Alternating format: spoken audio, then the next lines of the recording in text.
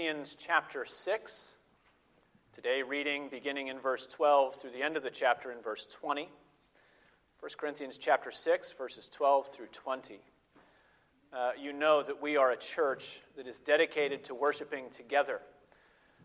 We do not take the children of our families and whisk them away when the sermon begins. Hopefully it's lively enough that they can all pay attention. But that means that sometimes we can have interesting studies as we seek the full counsel of God's Word and all of the issues to which God has wisdom to speak to His people. Today, we're going to be dealing with one such issue. As we've been studying marriage and sexuality in the Scriptures this summer, today is the fifth session looking today at the first of two studies in the Scriptures on sex itself. We've studied God and His relation to us as creatures. We've studied the way that He has made men and women. We've studied what He purposed and what He planned for marriage. Today, and also the next time we come together, we're going to be looking in 1 Corinthians. Two passages at the end of chapter 6 and the beginning of chapter 7 give a very unique balance to the idea of human sexuality as we find it in the Scriptures. Because on the one hand, at the end of chapter 6, the message is essentially negative. Flee. Here are things that you must not do. In the beginning of chapter 7, the message is very positive. Here are things that you ought to do. As believers, we need both. We're going to look at both. So today, just looking essentially at the negative, at the issue of sexual immorality. 1 Corinthians chapter 6, verses 12 through 20. And as we go to the Lord, let's go to Him in prayer and seek His blessing on our study together. Let's pray. Gracious Father, we thank You for Your wisdom. We thank You that You equip us for every good work by Your word and by Your indwelling Spirit. Give us, Father, wisdom to hear from You. Give us also obedience to follow You. And give us faith to trust in You while we do. We pray these things in Jesus' name. Amen. Hear now God's word as we find it in 1 Corinthians chapter 6, beginning to read in verse 12. All things are lawful for me, but not all things are helpful. All things are lawful for me, but I will not be enslaved by anything. Food is meant for the stomach, and the stomach for food, and God will destroy both one and the other. The body is not meant for sexual immorality, but for the Lord, and the Lord for the body. And God raised the Lord, and will also raise us up by His power. Do you not know that your bodies are members of Christ? Shall I then take the members of Christ and make them members of a prostitute? Never. Or do you not know that he who is joined to a prostitute becomes one body with her? For as it is written, the two will become one flesh. But he who is joined to the Lord becomes one spirit with Him. Flee from sexual immorality. Every other sin a person commits is outside the body, but the sexually immoral person sins against his own body. Or do you not know that your body is a temple of the Holy Spirit within you, whom you have from God? You are not your own, for you have been bought with a price. So glorify God in your body. Thus far, the reading of God's holy and inerrant word. May He add a blessing as we study together His truth today.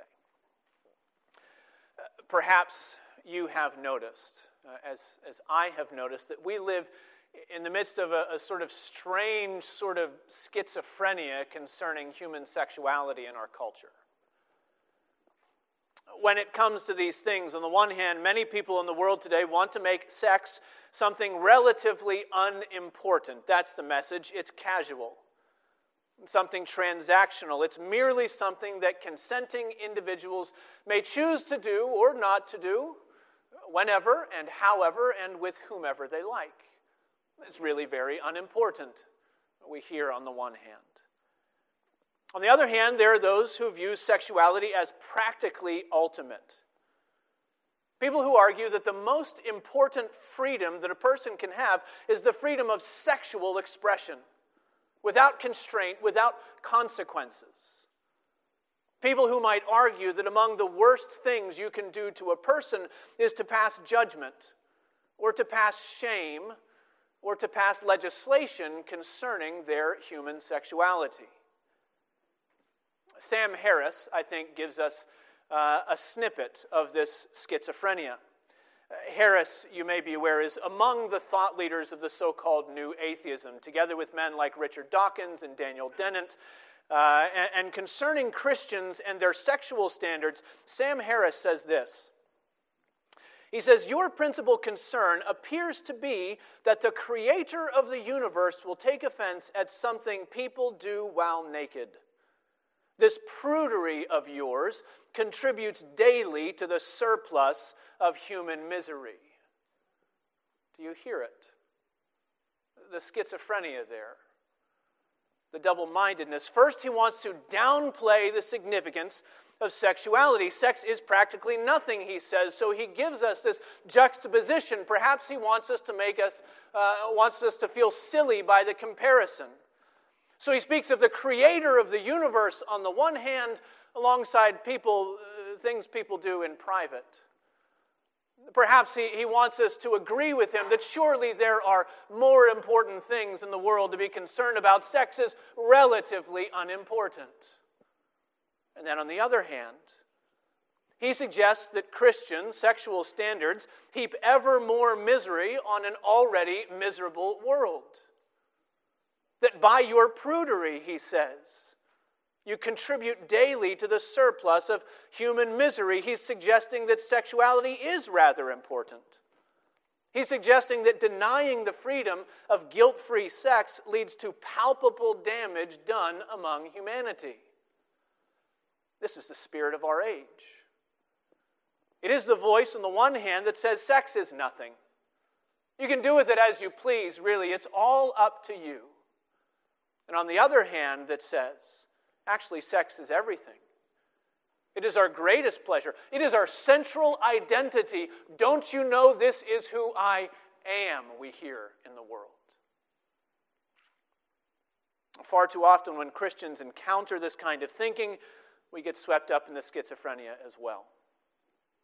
There is, of course, the ever-present temptation simply to believe and to swallow the lie of the world, to go along with that kind of thinking. To say, you know, what we do in private shouldn't matter. It must be possible, we imagine, to have sound Christian doctrine without sound Christian obedience. Maybe sex isn't that important. But then on the other hand, there is that knee-jerk reaction that always wants to answer licentiousness with legalism. That wants to put constraints that God has not put around these things, that practically wants to suffocate and deny good gifts that God has given to his people. Sex, by the way, is a good gift that God has given to his people. It's not the ultimate good, but it's part of his gift to humanity. The God who made men and women made them for one another. He made them for marriage. He made them for children. He made them for joy. He made them for glory. He made them for enjoyment of him through his gifts. Lord willing, next time, as I mentioned, not next week, 2 weeks from now, we're going to look directly at God's good gift of sex within marriage. But today we're dealing with the issue of sexual immorality. You understand that in the Scriptures that's a blanket term. It covers lots of individual sins. Sins like fornication, which is sex outside of marriage. Sins like adultery, which is sex that breaks the bonds of marriage. It's a blanket term that covers things like lust and homosexuality and pornography. And it's not an exhaustive list, but they all fit in that category. They're all sexual immorality. And even reading this passage on the surface, the clear teaching is that sexual immorality is wrong. It is an evil that ought to have no place in the life of the believer. But as you hear that truth, notice how Paul gets there. He's not shouting down from some soapbox of legalism. He doesn't argue against immorality by saying, by the way, sex is bad. He argues against immorality by saying, by the way, the body is good. One commentator wrote that this passage in 1 Corinthians chapter 6 is one of the most important theological passages concerning the human body. What we should believe about who we are and how our bodies have been made and what they're for in the first place. I think that's true. As we open this chapter together, I want to help you see three commitments that God has to the bodies of His people, the bodies of believers. First, we find in this text that God is committed to raise our bodies from the dead. He's committed to the resurrection of our bodies. Secondly, God is committed to unite our bodies to Jesus Christ.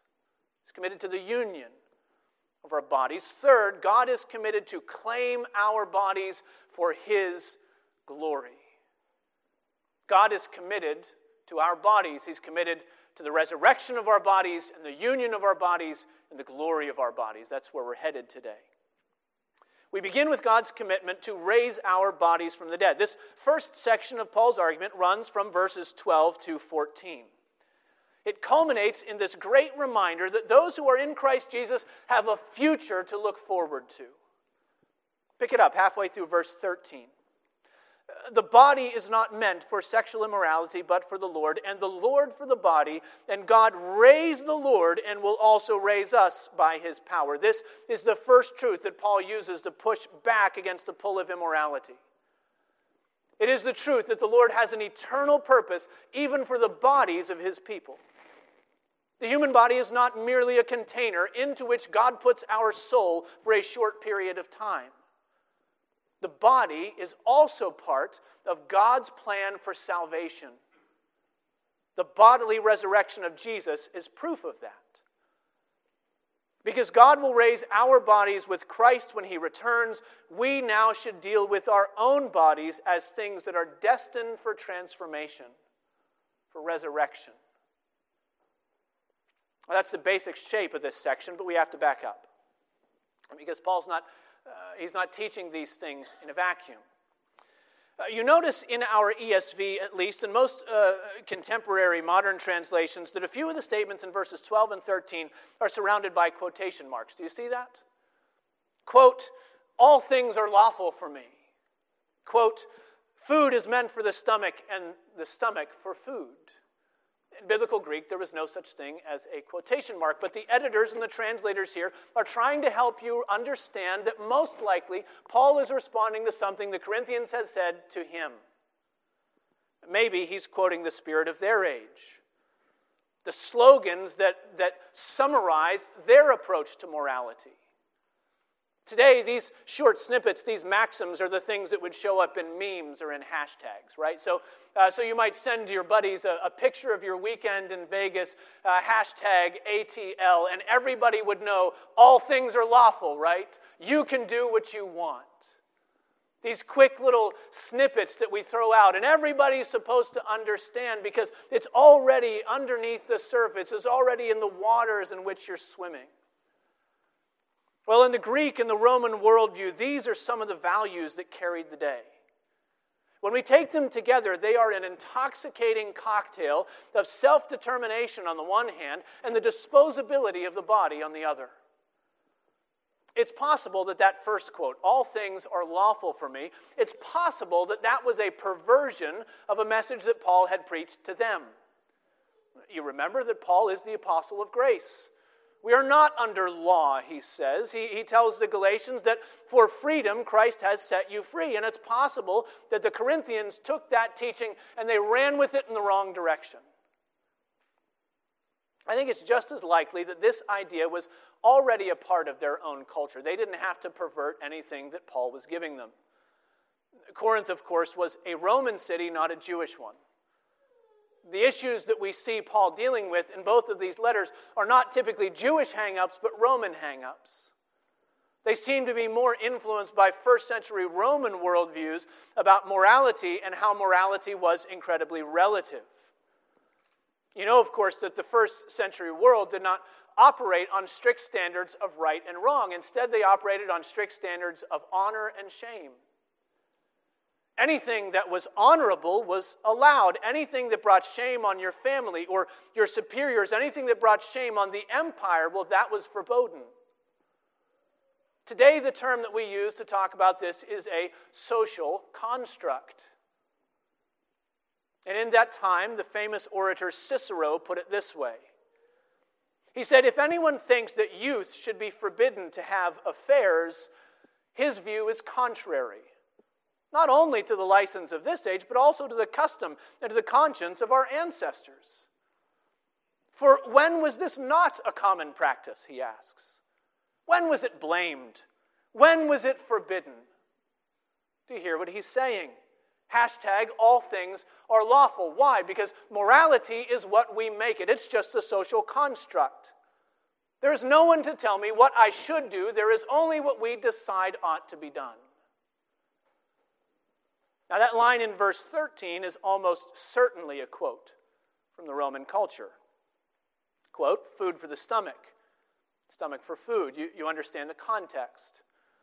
This is telling us this is a euphemistic way of referring to sexual activity. It boils it all the way down to arguments about organs and appetites. After all, the logic might go, it is perfectly natural. What's the point in having an itch that you're not supposed to scratch? And so it's the approach that takes sex that makes it about as significant as grabbing a handful of almonds to tide you over between lunch and dinner. It makes choosing your sexual partners about as significant as putting on a new outfit each morning.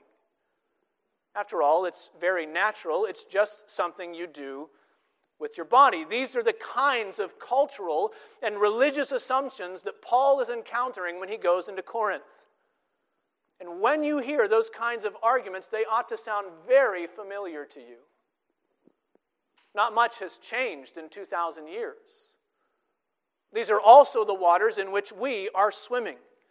Don't worry so much about sex, says our culture. Don't get so pious. Don't be preachy. Don't be such a prude, says Sam Harris. After all, it's harmless, isn't it? It's natural, isn't it? All things are lawful. Food is meant for the stomach.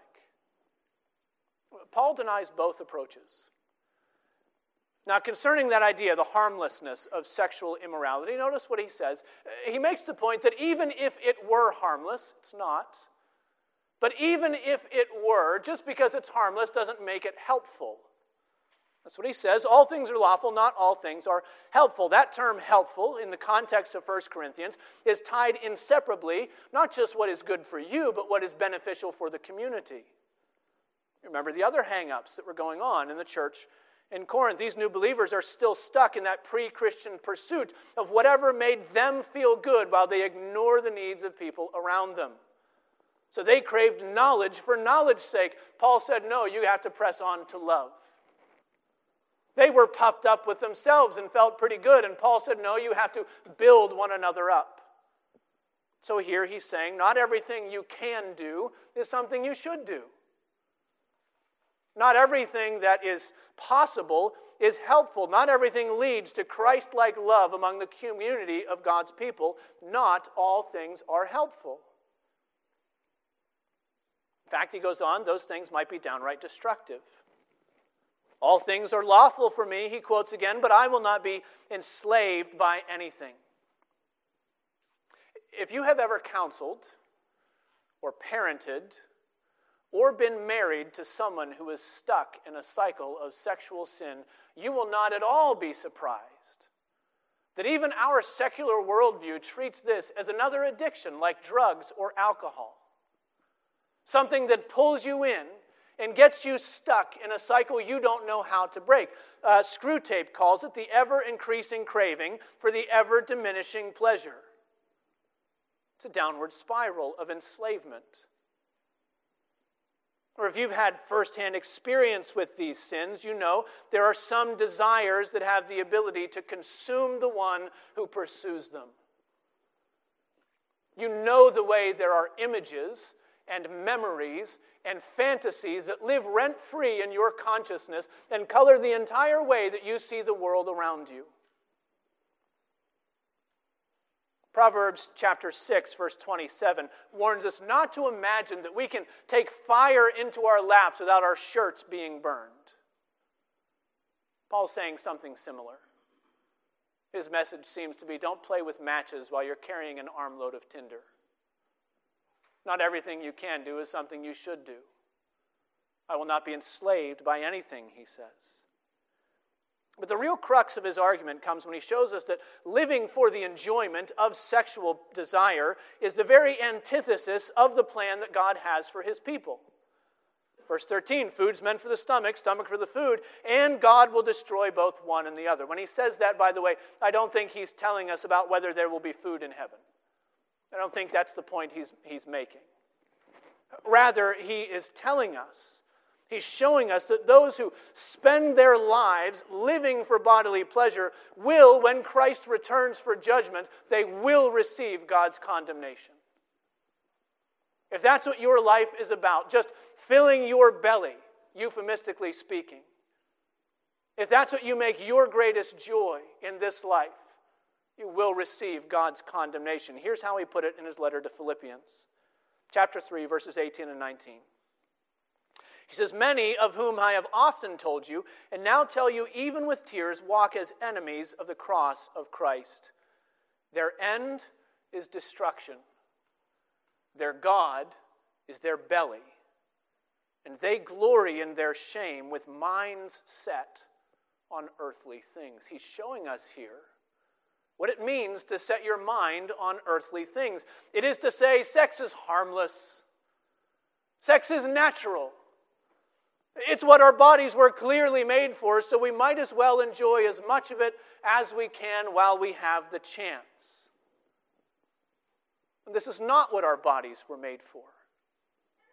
Our bodies, he says, were made for the Lord. Our bodies are meant to be vessels of his mercy. Our hands and our feet and our mouths are meant to proclaim by word and by deed the loving kindness of the Lord who's joined us to himself. Of course, we have organs as well. The Lord has made us with nerve endings and dopamine receptors. But he's given us even those things as well to bring honor to the Lord who made us for his glory. He says the body is not meant for sexual immorality, but for the Lord. And here's a shocking statement. The Lord, he says, is for the body. God is not anti-body. He's not ashamed of the body that he's made for you. He's not embarrassed by it. God is the inventor of the body positivity movement. Christ Jesus is not some Greek philosophical dualist. We've spoken of dualism recently in our sermons. Epictetus said this. He said, I am a poor soul shackled to a corpse. That's how many Greek thinkers thought about the body. It was something ephemeral. It was something temporary. In the end, it was something disposable. When your soul was set free at last. But the Bible doesn't teach a disembodied salvation. It teaches salvation in body and soul. The Lord is for the body, he says, and God raised the Lord and will also raise us up by his power. That's his proof that God is for the body, that God raised the Lord Jesus Christ. You realize that Jesus was not raised as some sort of bodiless phantom. Jesus was raised from the dead, and women held on to his feet. Jesus was raised from the dead, and Thomas put his finger in the marks of the nails. Jesus was raised from the dead, and he ate and he met with his disciples. And Paul is saying that if you are in Christ Jesus, you will receive the same treatment. If you are in Christ, your body is destined for something much greater than earthbound physical pleasure. If you are in Christ Jesus, your body is destined for resurrection, not destruction. A few years ago, I think maybe 2 years ago, I finally determined to build the workbench that I have wanted for myself for the last 7 or 8 years. The first step was going out to gather all the wood. So I spent several afternoons of my day off. You can ask my wife, she'll vouch for me. Spent several afternoons on my day off going around to various lumber yards. I spent several afternoons rifling through stacks and stacks of lumber, trying to find the cleanest and the straightest and the clearest Douglas fir that I could find. And I gathered it all up, and I brought it back to my garage, and I put it in its own special little stack, and then I got to work on the workbench. Well, things get in the way. I have other projects to attend to, and the workbench and the project has sat there. And in the meantime, I've been working on other things. And more than a few times over the last several years, I have thought to myself, I need a few pieces of wood, actually. It's just going to be stuck behind drywall somewhere. I'm just going to cut it up and turn it into shims. And I have been tempted more than a few times to take a circular saw to my stack of special Douglas fir. But then I remember what it's destined for. The plans that I have for it, though they're not fulfilled yet. That's just a very, very small picture of what the Lord is doing with you, dear believer. If you are in Christ Jesus, He has chosen you. He has picked you. He has lovingly selected you and set you aside for Himself. The Lord has eternal purposes for you, and those purposes are far better than simply engaging in the lusts that you can feel with your flesh. That's why we ought to flee sexual immorality. Because if you are in Christ Jesus, God is committed to the resurrection of your body. Secondly, much more succinctly, God is committed to unite your body to Jesus. The scriptural idea for this second point is found in verses 15 and verse 17. Verse 15, do you not know that your bodies are members of Christ? Verse 17, he who is joined to the Lord becomes one spirit with Him. This is a language of union with Christ, and it is the New Testament's way of speaking of Christians joined by faith to Jesus and receiving all of the blessings of belonging to God through that union with Him. In Paul's letters, you're probably aware that this often takes the shape of being in Christ, of being in Him.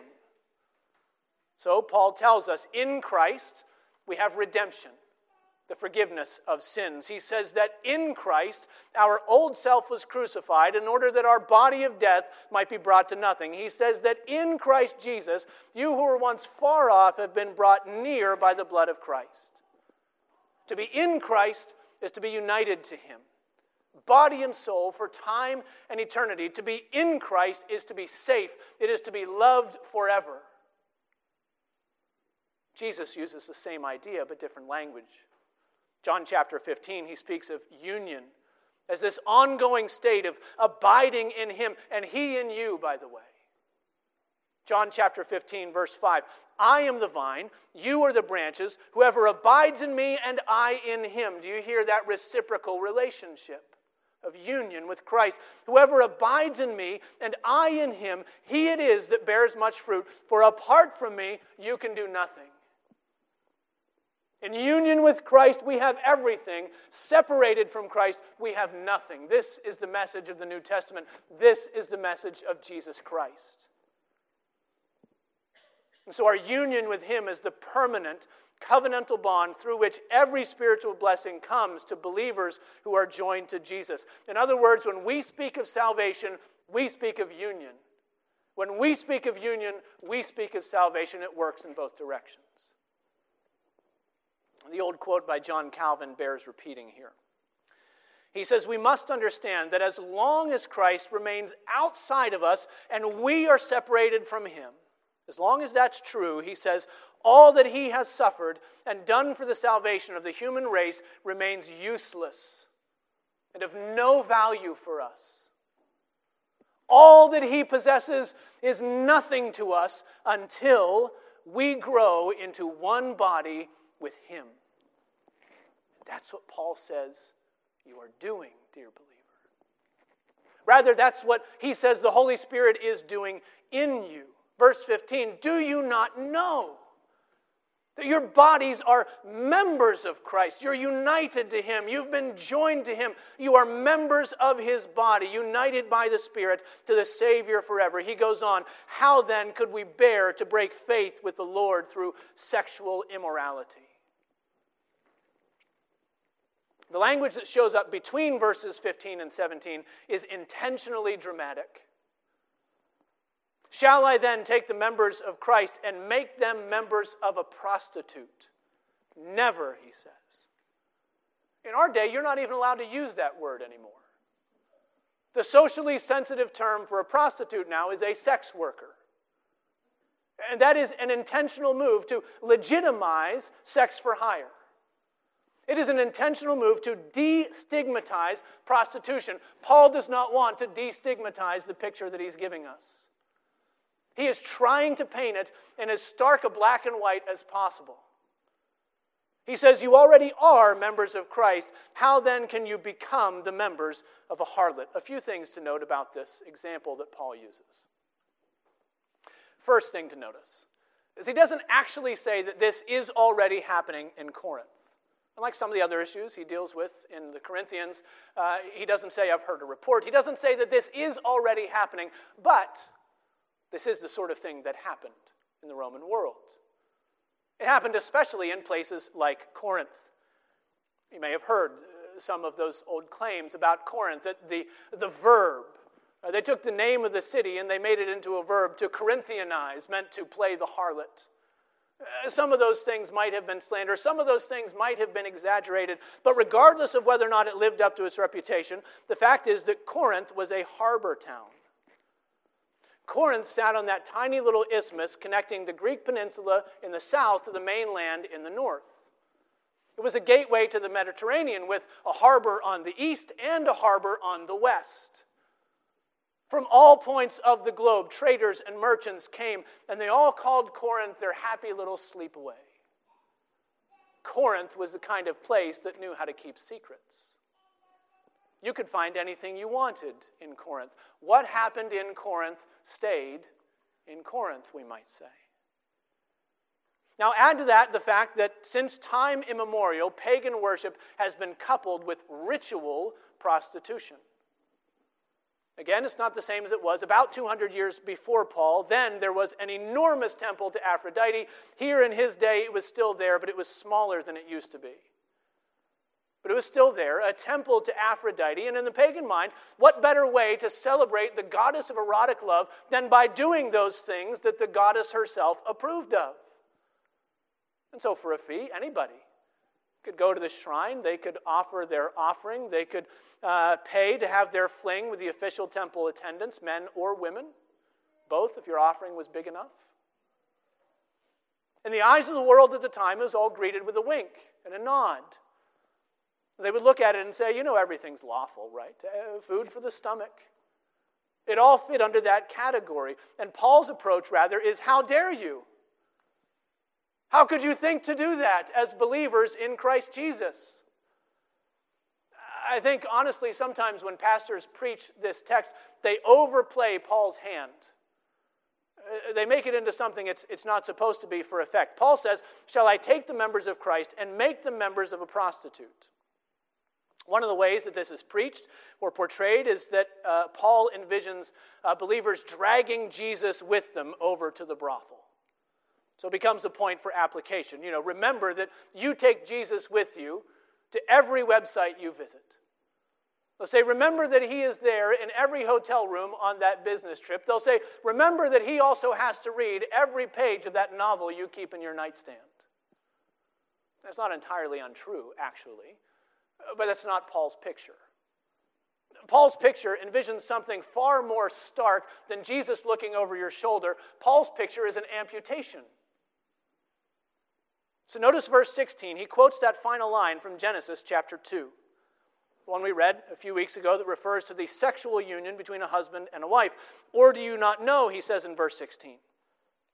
Or do you not know that he who is joined to a prostitute becomes one body with her? For, as it is written, the two will become one flesh. There we have what ought to be the result of a lifelong covenantal union.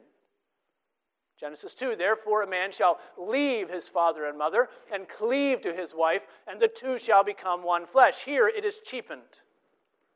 It's a coupling with no commitment. It's transactional, you understand. What's worse, the word take in verse 15. Paul says, shall I take the members of Christ? That word take actually means to take away, to separate, to sever a bond that already exists. And in verse 16, the word join should be read as active rather than passive, one who joins himself to. It means to hold fast, it means to cling. And as the footnote in your SV points out, it's the same word used in Genesis 2:24. So now perhaps you see what's wrong with sexual immorality. God has said in his word that man shall leave his parents and cleave to his wife, and they shall be united for a lifetime. And Paul says that immorality is acting as though you could leave your Lord and cleave to sexual immorality and be united to that as long as you want. He doesn't say that Christians lose their salvation through a single sexual sin, but he is showing us that sexual immorality for the Christian is spiritual adultery. It is acting as though you were not already covenanted to someone else. Sexual immorality is treating the Lord who has joined us to himself as something to be put off. Like a sweater that you can take off as soon as it gets too hot or scratchy for your tastes. Brothers and sisters, this should not be. Because the Lord has more in mind for your bodies than sexual immorality. He has better plans than temporal pleasures that enslave you and leave you empty. God is committed to the union between your body and your Savior. Thirdly, verses 18 to 20, we find that God is committed to the glory of your body. The resurrection of your body, the union of your body, the glory of your body. It's here at the close of the passage that Paul finally gets around to the business of imperatives. There are two of them. They're directly connected. The first one shows up in verse 18. Flee from sexual immorality, he says. Flee from it. As in, run away as fast as you can. Like a man running to escape a burning building, like Joseph sprinting from the house of Potiphar. Flee from sexual immorality. Don't play around with it, he's saying.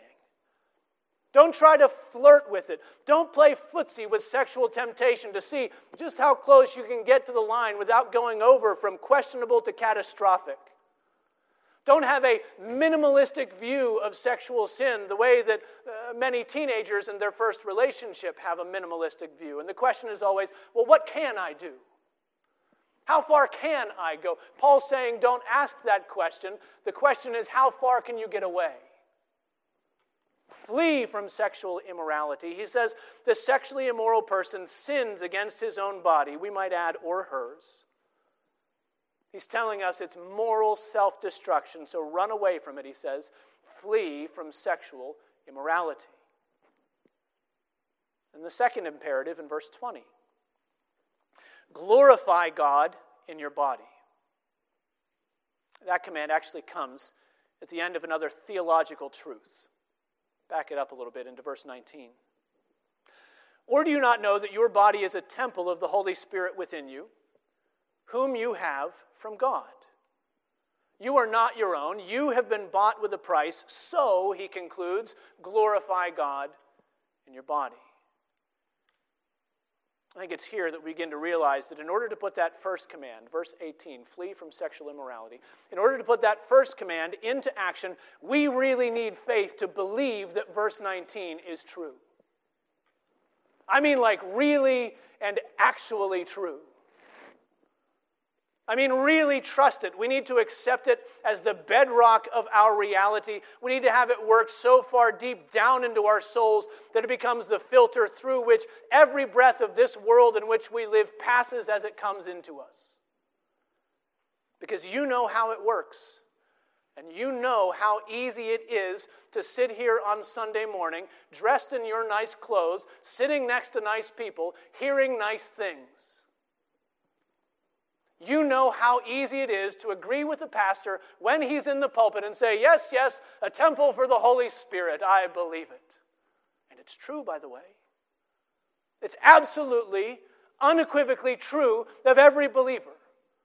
Positively, without a doubt, absolutely true.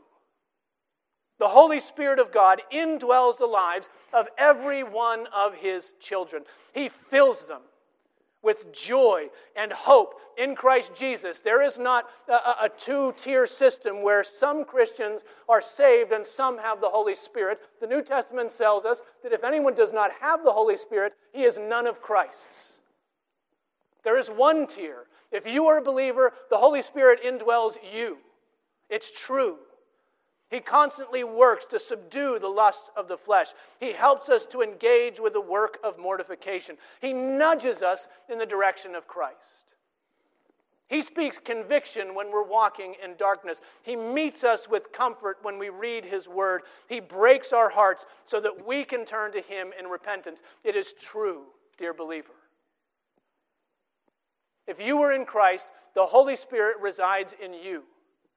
He resides in you in a more permanent way, though less visible, but a more permanent way than the Holy Spirit descended upon the sanctuary in the Shekinah glory so that Moses could not draw near. More permanent than that. And it's true that He fills the lives of His people so that we become walking and talking and breathing billboards of what God is capable of doing when He snatches a sinner out of the pangs of hell and death forever. It's true. And I know that many of you believe that with your very beating heart. But what I'm telling you is that it's easy to believe that here. It's easy to believe that on Sunday morning. But what about Sunday evening? What about when the work week is about to start and you wish it didn't have to, and you want to find some distraction just to stretch the enjoyment out just a little bit longer? What about Wednesday evening? When by then, between now and then, a few things will have gone wrong in your week, and you might have had an argument with somebody that you can't get out of your head. And the improbable opportunity arises. It almost never shows up. You have the opportunity to take solace in the arms of someone to whom you are not married. What about on Friday night, when you're alone? Again, as you're beginning to wonder, you might always be, actually.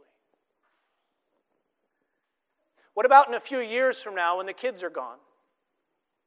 When life slows down and you wonder, how did I get this far with this person that I've married? What about those times when life is harder than you wanted it to be, and when glory seems like a word that shows up in the Bible but never in your experience? That's when the fight of faith gets difficult, isn't it? When we feel down, when we feel cheated, when we feel like we're missing out on something that it seems like everyone else gets to have but us. And in those moments, you need something more than a command to run away. You need more than somebody on a soapbox telling you sexual sin is bad. You need faith to believe that you have been purchased. You need to trust that you have been claimed. That you have become a permanent dwelling place for the Holy Spirit through the gift of Christ Jesus who has saved you to Himself. You need faith to believe that your body will be resurrected, and that quite frankly, that's a process that has already begun. So Paul wrote to the Galatians, chapter 2, verse 20, I have been crucified with Christ. It's no longer I who live, but Christ who lives in me. In the life I live in the flesh, I live by faith in the Son of God who loved me and gave Himself up for me. It's resurrection of the body, isn't it? It's union with Christ Jesus, isn't it? It's the glory of belonging to someone who has made you for a purpose greater than the pleasures of the flesh that leave you empty when they're gone. I'll admit that it's not going to make your temptations disappear magically. I'll admit that it will not silence the voice of the world when it comes calling for you. But it just might remind you of the glory that God has in store for those who are his. So Paul says, you are not your own. You were bought with a price. So glorify God in your body. Let's pray. Oh, gracious God and Father, we pray that you would give us faith in the Lord Jesus Christ, to know that he is all our joy. Give us faithfulness to you, not so that we might be saved, but because you are already at work in us by your Holy Spirit. We pray, Father, help us to believe and to receive this truth and to live it out as you give us your Holy Spirit to do so. We ask in Jesus' name. Amen.